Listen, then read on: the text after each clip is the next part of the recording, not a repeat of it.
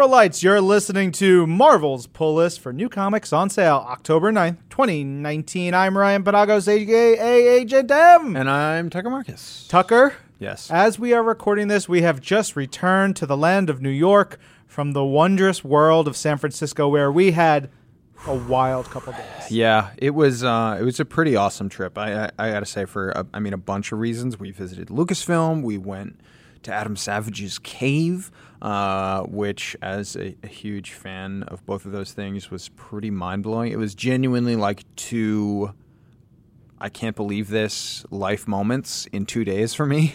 We did a special live episode of This Week in Marvel where Matt joined me and Greg Miller from Kinda Funny. And we also had Arthur Adams on the show. That was a real fun episode. You can check that out on This Week in Marvel feed. And then some of the content that Tucker and I put together with Lucasfilm, with Adam Savage, with Gary Whitta. Yep. Mm-hmm. You can check that out. It'll be coming up on the This Week in Marvel feed, probably also here on Marvel's Pull List feed. Yeah, a bunch happening. Yeah. Crazy packed few weeks. It's really good. Yeah. Which means we got to get into the new comics because we have a bunch this week. The first up on the list is Absolute Carnage, Miles Morales, number 3.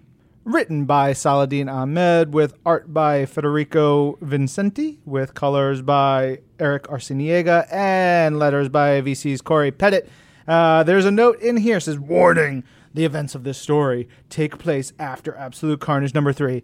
If you haven't read it yet, proceed at your own risk. And there's like blood dripping and everybody's puking and dying. It's a whole thing. But yes, this issue opens actually with a carnaged up Miles chomping on Grumpity Grump Grump J. Jonah Jameson, which I imagine would taste salty and smoky and very unpleasant. Yeah. I would not want to eat that. That's that's the perfect lineup of flavors for Jonah. Ugh. There's a really great scene in here that I dig inside a sneaker shop, which I think plays into the who Miles is. It's a small character piece, but I think it's really important, reminding you that Miles is a sneakerhead. He's like his interests. He's very different than your Peter Parker or your Gwen Stacy or any other Spider person. And Saladin, he writes the heck out of this character. Yeah.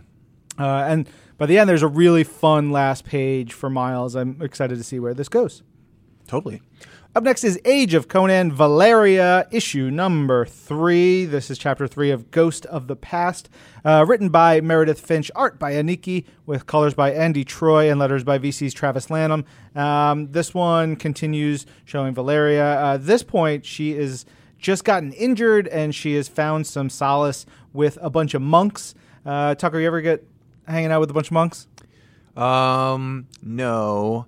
Friar Tuck, though, Robin Hood, is monk adjacent, and we share a name, so boom, there you go. It. But Valeria, she's in the care of some monks, and then just chaos comes from every angle. She's a cool badass. This is a lot of fun. There's also the backup story in here, which is the fall of Thoth-Amon, which is just such a cool story, as this wizard with ultimate power finds himself without the power, and he's like getting chomped on by snakes, but they don't have any more poison. It's a really cool, weird, twisty story that is my favorite of all the Conan prose stories so far.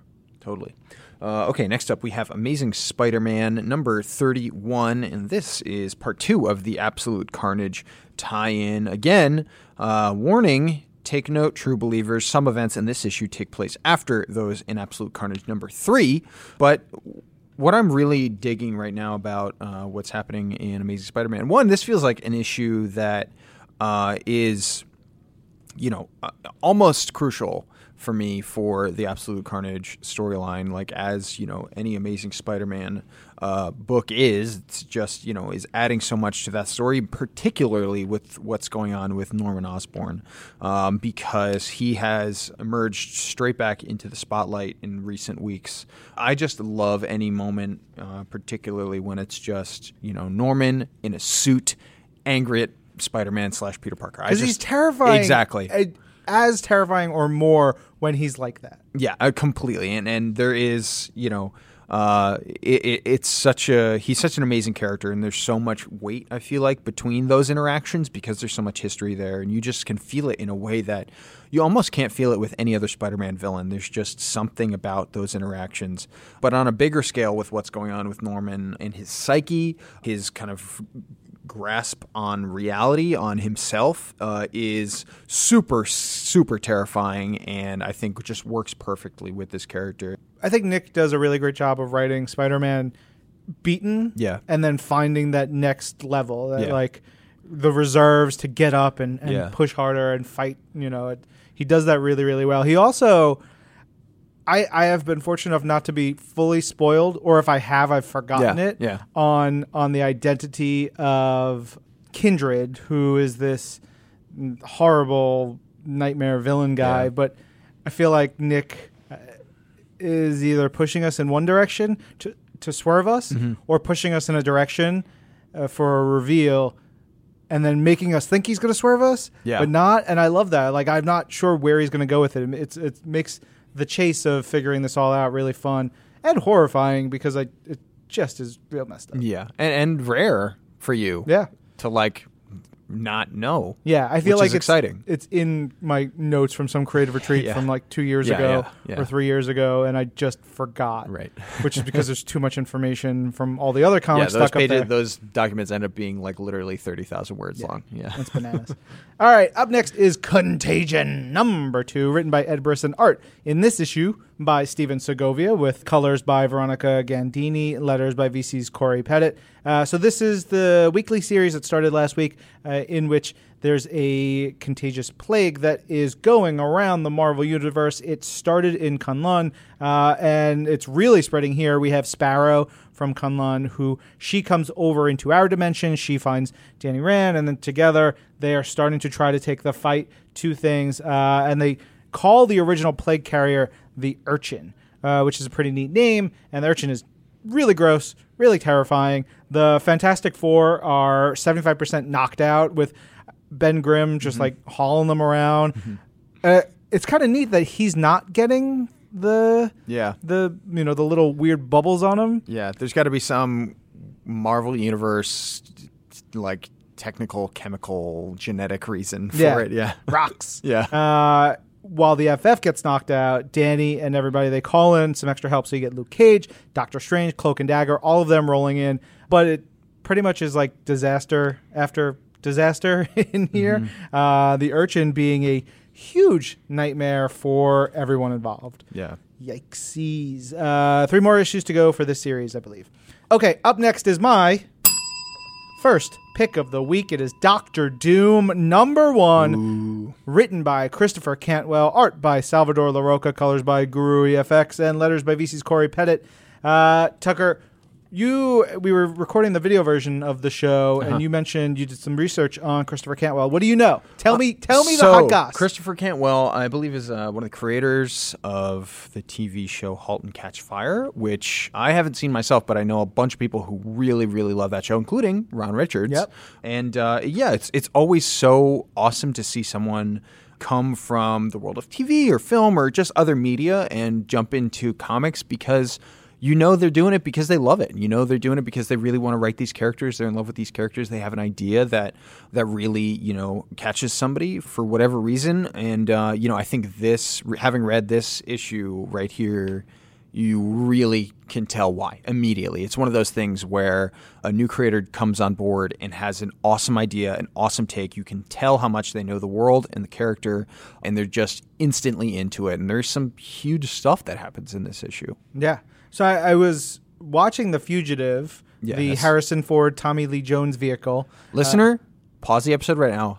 Go watch The Fugitive. Yeah. Come back, because there's never a bad time to watch that movie. Yeah, seriously. If you've never seen The Fugitive, you failed at life. You can win at life by watching the movie. Some of the best Harrison Ford pointing ever. Oh, so good. Some of the best Tommy Lee Jones jonesing you'll ever see. Yeah. It's so good. But so I was watching that while I was collecting my thoughts about the book. I had read this on the plane coming home from San Francisco a couple days before, and I feel like there's some synergy with The Fugitive and that story, and then with Doctor Doom and what's going on here. Yeah. The idea of someone who's accused of doing something they didn't. And boy, golly, it sure looks like they did. Yeah. For all intents and purposes, like everyone is like, you did it. Yeah. And especially with Doom, like something bad goes wrong in the Marvel Universe. And it is like essentially signed XOXO Yeah. Dr. Doom. Yeah. And everybody's like, we're going to get you. And it also, like, to an outside viewer, it's like, oh, that is absolutely something he would do. 100%. Yeah. Oh, yeah. He's a turd. Yeah. Let's go get him. Yeah. But in this case, Doom is not, he hasn't done that particular bad thing. Yes. Which I find really interesting because there's another bad thing that he does in this, a more like focused, small scale bad thing that is just as like violating Right. to some people, but it is not the thing that is driving this forward. Yeah. It's really fun. There's a big incident near the end that leaves a lot of questions about what's going to come next, and I'm very excited to see that because you're putting Doom in a position that he's not often in as someone who is like, well, I didn't do this. It's a character study around one of our most complex characters. He's awful and terrifying and dangerous and respected and beloved and quirky and brilliant, all in the same like page, all in the same breath. He's all those things. He's something different to everyone. You know, you look at the people in Latveria who treat him differently. There's someone who's like gives him a little sass, and he's like, I kind of like that, you know, every once in a while. But then he's getting sass from someone else, and he does something terrible to them, and like all these different things. He is, you know, weird. And there's this great scene with Kang in the issue that I was like, man, Yeah, when Kang shows up and you have Kang and Doom speaking to each other in a room, you're like, this is a dream. so good. All right, up next is Future Fight Firsts White Fox #1. This is, it's actually more than White Fox. We get two stories in here, but the first one, the White Fox story, is written by Alyssa Wong with art by Kevin Labranda and Jeffo, with colors by Israel Silva and letters by VC's Joe Sabino. And this is part of a new series of books we're doing tied to the game Marvel Future Fight, which is a mobile game that's been going for several years now. And we're giving origin stories to characters who have first appeared in Marvel Future Fight. So I believe we'll be looking at Crescent and Io and Luna Snow and you know other characters. But White Fox is super cool. She is the last of her kind, the supernatural, shape-shifting. Tucker laughed at me when we were playing around with this for the video version, Kumiho, which may or may not be the right way to pronounce it. Yeah. It is a like fox demon mystical entity, and so she can shapeshift and do all these cool things. But this is her origin story, so we're learning about how she became like her lineage, really becoming her growing up as this thing, the good and the bad of it all. What happened to her family, how she grew up, going to school, and then becoming what she is now, also a super spy, like a super hero, whether it's with the Agents of Atlas or with Avengers. So it's really cool. Adds a lot to this character.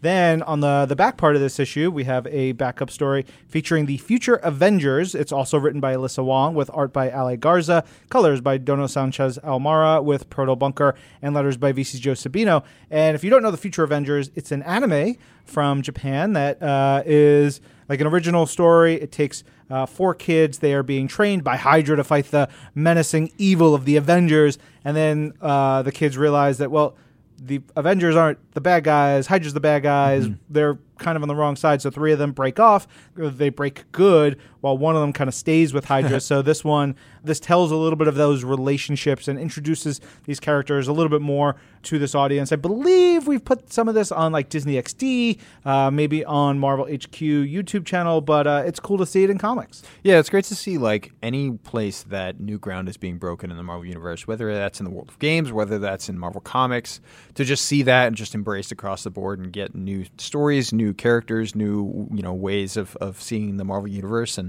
yeah, I think with all these Future Fight characters, like I really love that. I think it's awesome. Heck yeah. All right, next up is my second pick of the week. It is Gwenpool Strikes Back #3. And, usually we think about our picks, and I have a bunch in mind ahead of time. And as I was going through, I knew I wanted to pick Dr. Doom, and I wanted to pick the 2 books that you had picked, but I knew you were going to pick those. And so I was okay, what else? And I'm looking through, and I'm like, Gwenpool just burst out at me. as like the book that I had to pick to tell you guys to check out. This is written by Leah Williams, art by David Baldion, with colors by Jesus Arbrutav, with letters by VC's Joe Caramagna. And it's just so fun, and it's so over the top and ridiculous and weird and quirky, and aware of itself is almost like not enough. Yeah. The book opens with Gwenpool running from Deadpool because of what had happened last issue, and then she shifts over into a shot of David Baldion working at his desk, and like she ends up making him spill his coffee, and then like this great reaction shot. It is breaking the fourth wall and then like twisting it around and doing some really fun satirical and subversive stuff with it across the board. It has a great perspective on the story it's telling. Leah's absolutely having the best time with this. You could tell she's just having a ball. She's making jokes, making fun of herself and the editors and the characters and like everything in it. But the whole point of this story is that Gwenpool is afraid that she's going to disappear because she doesn't have an ongoing series. She's not, showing up in a lot of places.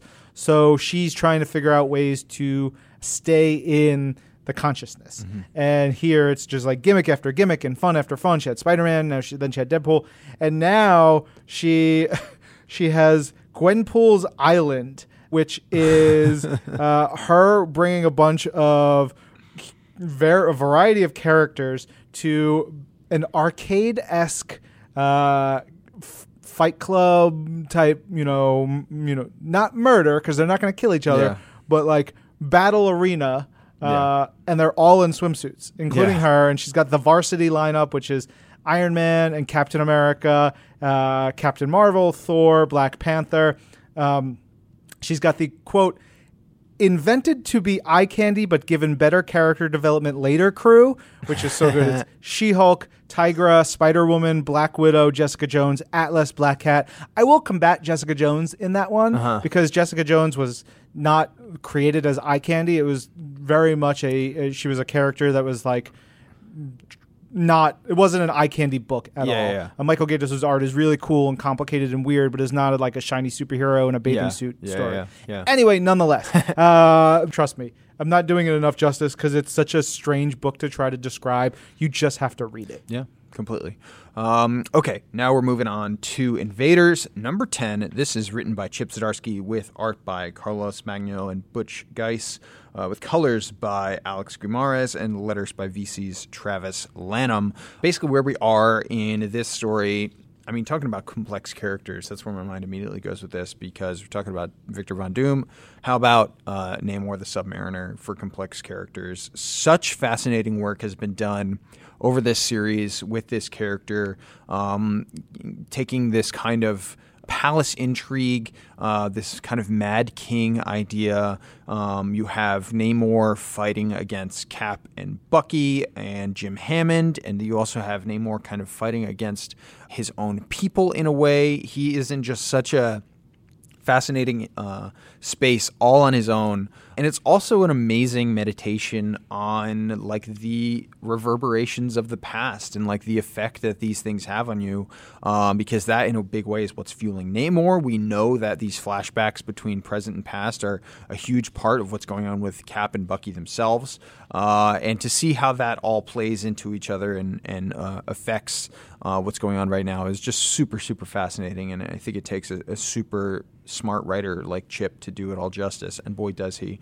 But what's going on right now is that Bucky and Cap have been turned into Atlanteans. That is one of Namor's new methods that he's using to essentially conquer Earthlings or surface dwellers, is to convert them into water breathers, Atlanteans. And in order to fight that, Cap and Bucky have done that to themselves. But it's not just all that like amazing character work and narrative stuff that's going on, which is so good. It is just visually, I love this issue because there's a huge fight scene that all takes place underwater, and then there's a big fight scene that continues on out of the water. And you could feel the difference between those two things. Like the way the characters are moving with the resistance of the water around them, you can see it and feel it. And that is such a specific skill. And I feel like so difficult to pull off. And it's really just, it's one of those things that's not a matter of technical by the book. This is this is how the physiology of this would work. That's a feel thing. Okay, my next book is Journey to Star Wars: The Rise of Skywalker, Allegiance #1, and this is my first pick of the week. It's written by Ethan Sachs with art by Luke Ross, colors by Lee Lowridge, and letters by VC's Clayton Cowles. An appropriate time to rereading this story, really, having just come back from San Francisco and Lucasfilm. We had a great conversation with Lucasfilm Story Group member Matt Martin over there. You and me and Matt Rosenberg and Matt Martin all sat down for a chat about all things Star Wars, what made those guys Star Wars fans, what made those guys want to be creative people for their jobs. A bunch of really awesome stuff to dig into. Some of those themes of what we spoke about.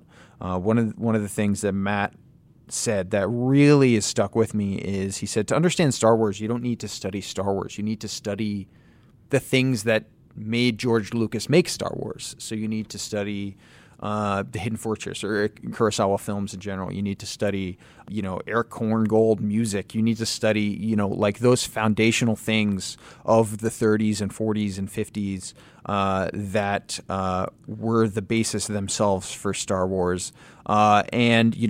When you have that in mind, no matter what piece of Star Wars media you're consuming, whether it's video games or comics or the films, you kind of suddenly can see between the lines all the time. You can't help but make those comparisons, which is so much fun. It's so much fun to do.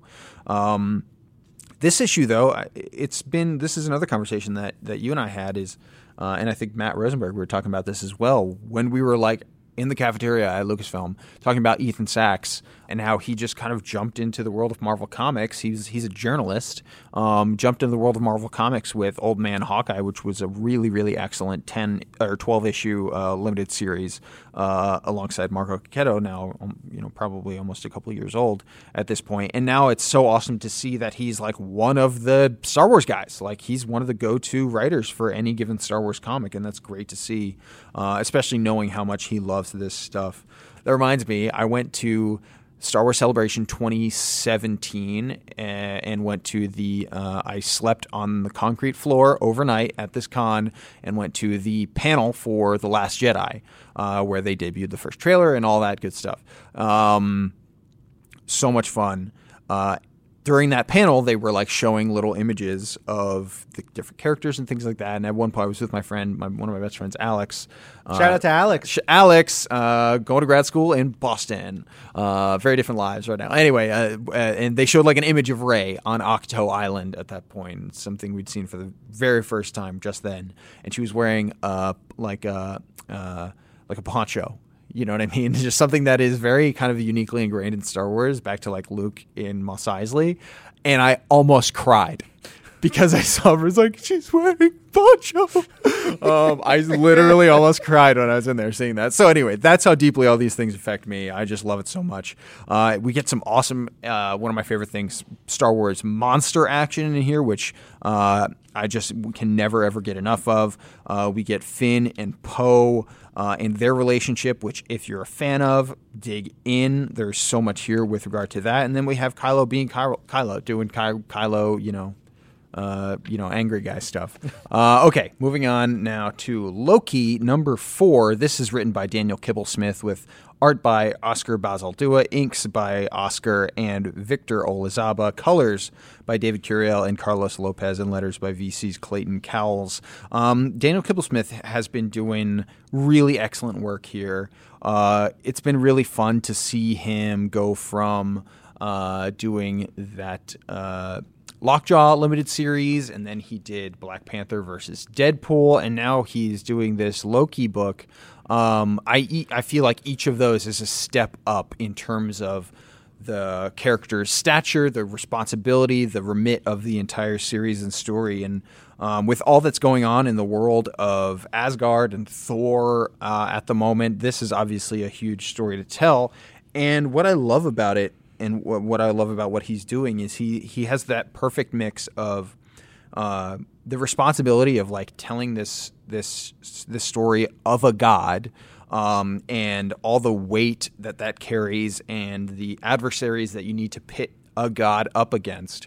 But at the same time, it can be so funny, and it has these light moments that would come, just from an everyday guy walking into a bodega, you know what I mean, kind of thing. It's the perfect mixture of those two things.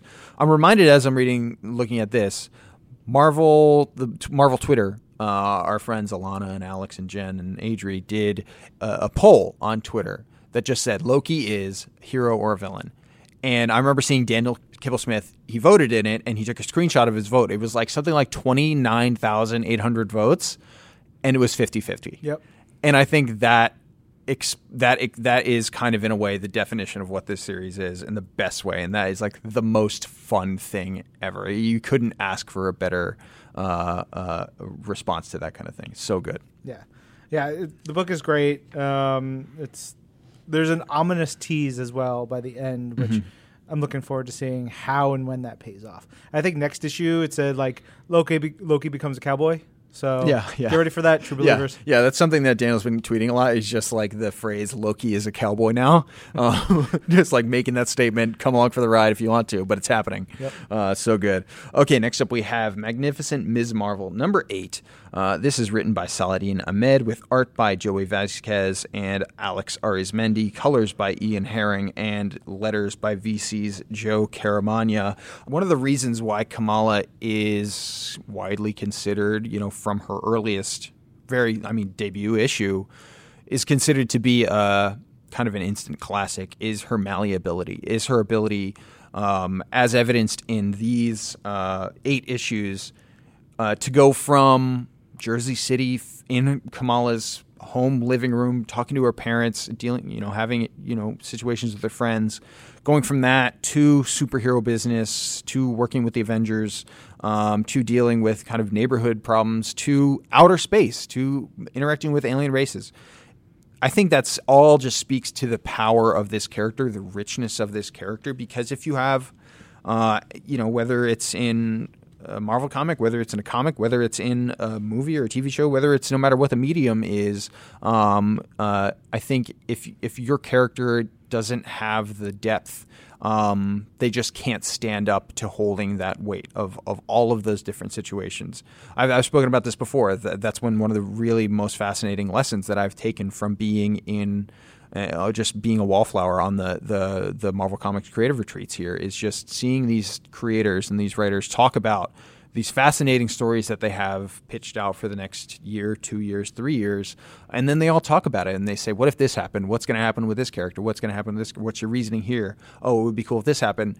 In the strongest stories, there's never a pause. There's never a break. You always the response with the strongest stories in those rooms is always, oh, that would work perfectly for this reason. Oh, that would work perfectly for this reason. It can just absorb so much due to the strength of the story or the character, and I think that's a perfect example of, one of the major reasons why Kamala is such an excellent character. We've seen her dealing with family issues in a big way recently, and now we're kind of back into the more Kamala as protagonist, set up against antagonist situation going on here. She and her friends have been kidnapped in this situation, and it's all about the breakout in the aftermath. One, I really love, I love Kamala's new costume. It's something really cool. We have a great fight scene in the woods here, which I just think is a really cool setting. We have this new villain, which is really awesome. And then we're getting little droplets and threads of other things happening. One of the questions, I sat down with Saladin for a quick rapid-fire Q&A when he was in town for the creative retreat, the last creative retreat, maybe about a month ago now. And one of the questions I asked him in an interview for a video was, what's going on with that new suit? And he was like, well, you'll have to see. So I'm all like, my ears are perked to any of that happening at all times. As always, it's a great issue. Saladin gets it. He gets this character, and it's a great character. Yeah. 2 quick divergences. Yes. Before we get back to the regular comics. One, I want to give a shout out to Otto. Otto, one of our young listeners who we met in San Francisco who was so cool and so kind and asked a good question at This Week in Marvel Live, and went to talk to you, Tucker, and talk to me. And I just want to say thank you, Otto. Yeah, completely 1,000%. Otto, you're the man. Thanks for talking to us. It was so great to see that. Yeah. The second thing is not on the regular release list. As far as I know, this week we also have Marvel Celebrates Stan Lee. Now, this is the program book that is given to everyone who goes to the celebration for Stan Lee at the New Amsterdam Theater on Monday, October 7th, 2019, which, as you listen to this, would have been yesterday or some other time in the past. And I don't know if you can get your hands on it, being very honest. But if you can, it's incredible. Mm-hmm. It is. It's got reprints of Stan's first soapbox, as well as the main story of Fantastic Four #1, and the Spidey story in Amazing Fantasy 15, and tons of photos from across Stan's life. And it's really something special. So kudos to everybody who put that together. It's cool. Yeah. All right, up next is Miles Morales, Spider-Man #11. This one is written by, as we were just talking about him, Saladin Ahmed, with art by Zay Carlos and Igara on art, with Dono Sanchez Almaro with Protobunker on colors, and VC's Corey Pettit on the letters. This one really continues to follow up with Miles trying to figure out what the heck and who the heck Ultimatum is and what's going on.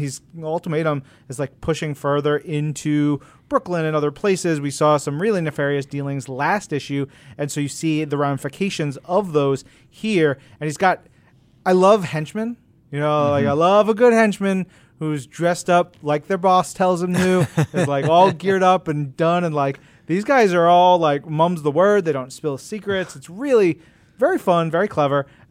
We've got all that going on. And then there's major family stuff happening for Miles. One side with his parents and what's going on with them, and then potentially the other with his uncle. And it leaves a lot of questions right at the end, oh, Miles, I hope you made the right choice.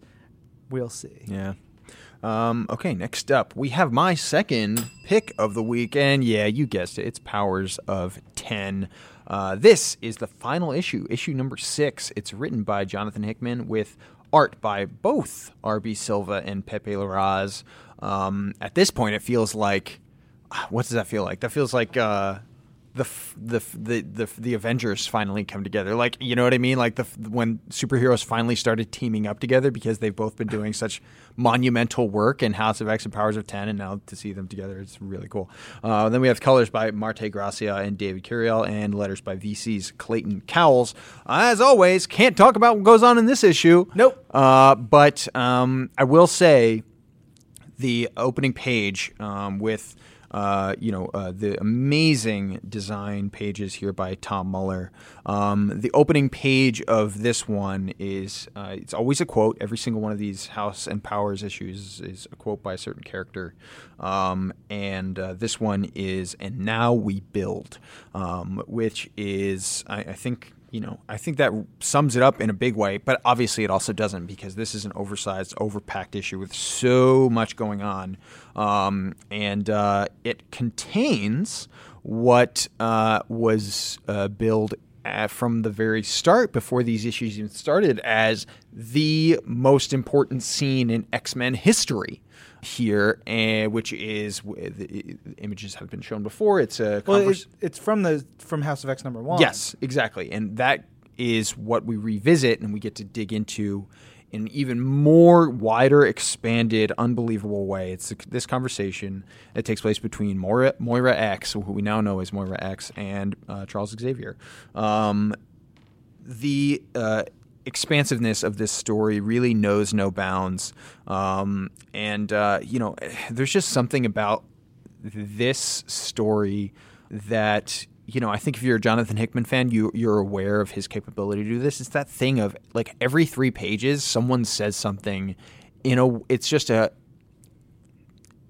it's almost like lines that are almost underdelivered, but because they're underdelivered, they just give you chills. I'm thinking of the one where I think this was in House of X, where Polaris and Magneto are on Krakoa and they're waiting for, I forget who was coming, certain X-Men to come essentially to the island, and Polaris says something like, Father, here they come. And then Eric says, yes, here they come. And then the next panel is like this cool splash of these characters arriving on the island. It's just like, it's that kind of moment that you just get just endless supply of here. There's one that happens in here. I don't want to say much, but with Wolverine, which was the exact same thing. It was just like, it's this thing that we know about this character and the way that it's turned around. It's just, oh man, is it so good. Also, he's rocking that deep V. The deep V. The little chesty hairs coming out. You're like, tasty treat that is Wolverine. They overall, and this is something that we touched on a little bit in the video version of the pull list this week, it's crazy given how huge these 12 issues have been and are of House of X and Powers of 10. It's crazy to remind ourselves that this barely counts as the beginning. Like, this is almost the beginning of the beginning. There is so much to come in the world of the X-Men that we've, like, as monumental and as completely redefining as these issues have been. And there's been so much talk about that. There's been so much talk about how much work is being done in these stories that really reframes things in a way that we haven't seen for years and years and years in the world of the X-Men. This is, before this whole thing started, that's what we said. This is going to change X-Men history forever. This is the next new chapter of the X-Men. And I think a lot of people would agree that's absolutely the case. So given all of that, it's crazy to remind ourselves that it's barely started. Whew. Okay, so excellent. So much good stuff. Next up, we have Star Wars Jedi Fallen Order Dark Temple #3. Shout out to our friend from the minivan that we're driving around the hills of San Francisco with, writer Matthew Rosenberg, with art here by Paolo Villanelli, colors by Arif Prianto, and letters by VC's Joe Sabino. While we were at Lucasfilm, we saw things that pertain directly not just to this story, but to the video game that it is essentially helping set up. We did? We did. What did I miss? When we were walking, I don't know how much I could say, but there was someone there when we were entering the building that was like, "Oh my God, that's the." Anyway, it was really, really, there was, endless stories that are coming out for that of that trip. What I didn't know was the level of Matt Rosenberg's Star Wars fandom. I knew he was a huge Star Wars fan. I knew it. And I've had conversations with him about it before. But then when you're sitting in a conference room at Lucasfilm in San Francisco, and he's naming every single Ewok that exists by name, and he's naming he told a story about how when he was like excited at the idea of like, oh man, maybe I could write a Star Wars comic for Marvel, and he started having conversations with some of the Star Wars editors.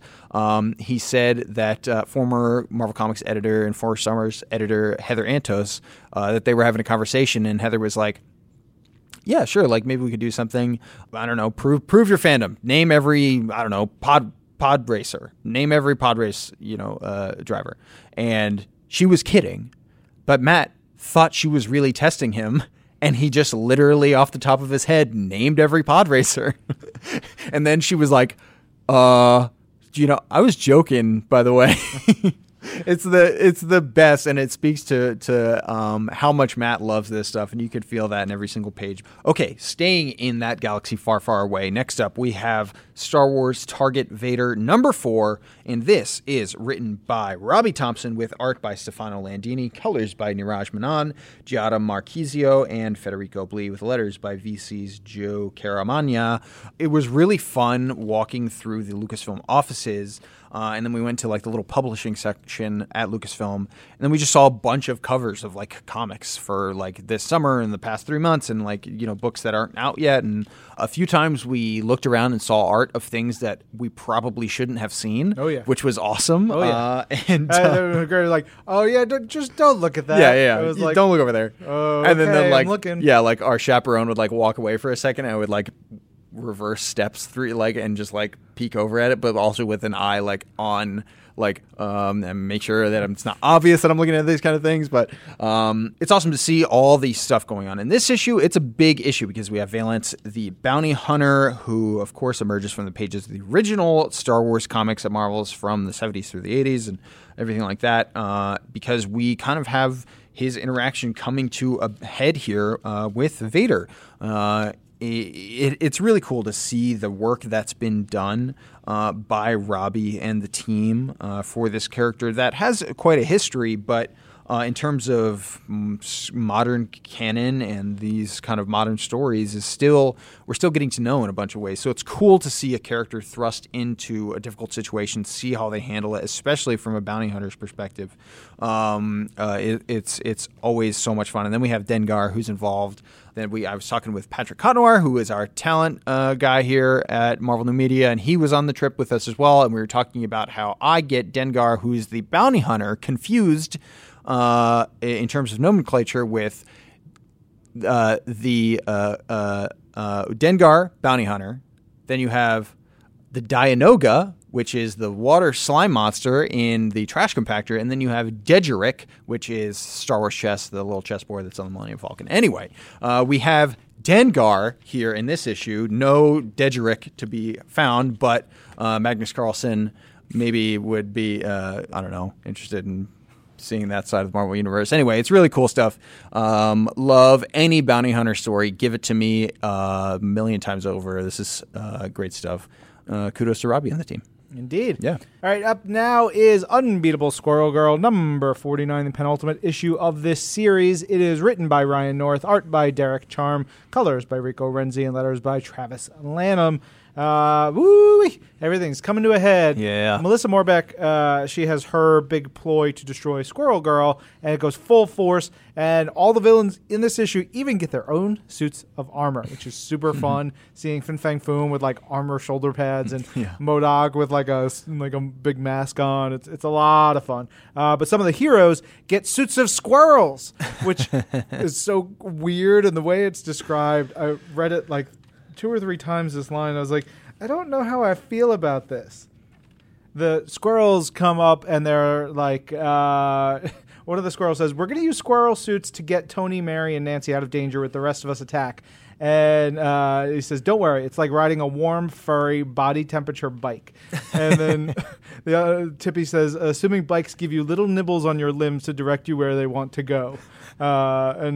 Just the idea like, those little hands, just like, and then like little bites to like move this way and that. It's really freaked me out a little bit. I love it. There's tons of banter and dialogue in this issue, back and forth, action as we've seen. But it has, honestly, one of my favorite moments of any comic this week, towards the end, where a bunch of other characters join the story, and I was like, it's just like this big swell, the music rises, and everybody's like, your heart goes, and you're just like, it's like that. I come back to you now at the turn of the tide feeling so good. Second to last issue, and it's like never been bigger and better, and man.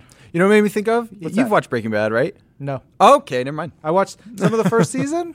Okay. I feel like it's a show I would watch, but there's too much TV. All right, we'll revisit this in 5 years. Sure. All right. Last book of the week is The Web of Black Widow, number 2, written by Jody Hauser, art by Stephen Mooney, colors by Triona Farrell, letters by VC's Corey Pettit. When I started at Marvel way back when, 2006, it almost felt like we had a little bit of a house art style. We had Steve Epting and Butch Geis and a whole bunch of other artists that were doing a little bit darker, scratchier, grittier, very realistic feeling style on a lot of books. Captain America and some other titles. And the first page of this has this really cool shot of Natasha underwater, with her scuba gear, doing her infiltration thing. and it's got this very dark, gritty vibe to it by Steven that I think fits that mold really, really well. It's very cool stuff. Natasha's going undercover because she's looking for some folks, and there's just neat little bits of like flashback, and he does this cool thing where he'll like white out certain things that they're part of the story but are sort of inconsequential. It makes your eyes focus more on what Black Widow or Natasha or whomever, what they're doing. And I think it's a very effective tool in this case. In here, we get to see Natasha meet up with Winter Soldier, have a little bit of a conversation, which, I love me some Winter Soldier and Black Widow. The two of them together, that's the jam. Okay, that's what we have for individual issues on sale this week. And collections on sale include Ghost Rider Masterworks Volume 1, Hulk Incredible Origins, Marvel 80 for 80, Marvel Monograph, The Art of Sarah Pichelli, Spider-Man Loves Mary Jane, The Unexpected Thing, Ultimate Spider-Man, Power and Responsibility, Marvel Select, War of the Realms, The Punisher, and X-Men XXL by Jim Lee. Jim, come out of retirement, man. Yeah, seriously, why'd you leave comics? Yeah. It's too bad. The world would do much better if he was still making comics. I know. Everybody knows I'm kidding. Chill out, y'all. All right, on Marvel Unlimited this week, we have a bunch of stuff. War of the Realms #1 is now on Marvel Unlimited. If you were sleeping on this book, for shame. Yep. But now you can get it on Marvel Unlimited. You got start reading. The best writer in Marvel Comics telling a story that he's been building to for 7 years, and it's one of the best events of the last 10 years. Come on. Yeah.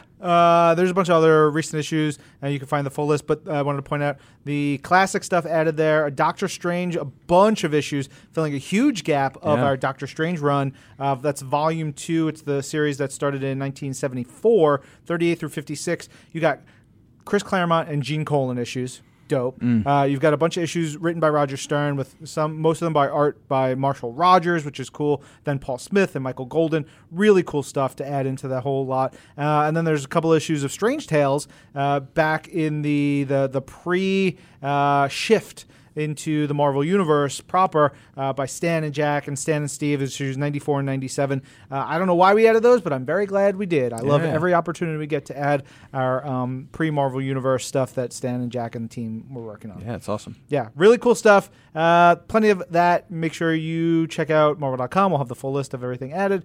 And we're rolling on. That's right. I'm Ryan. And I'm Tucker. This is Marvel. Your universe.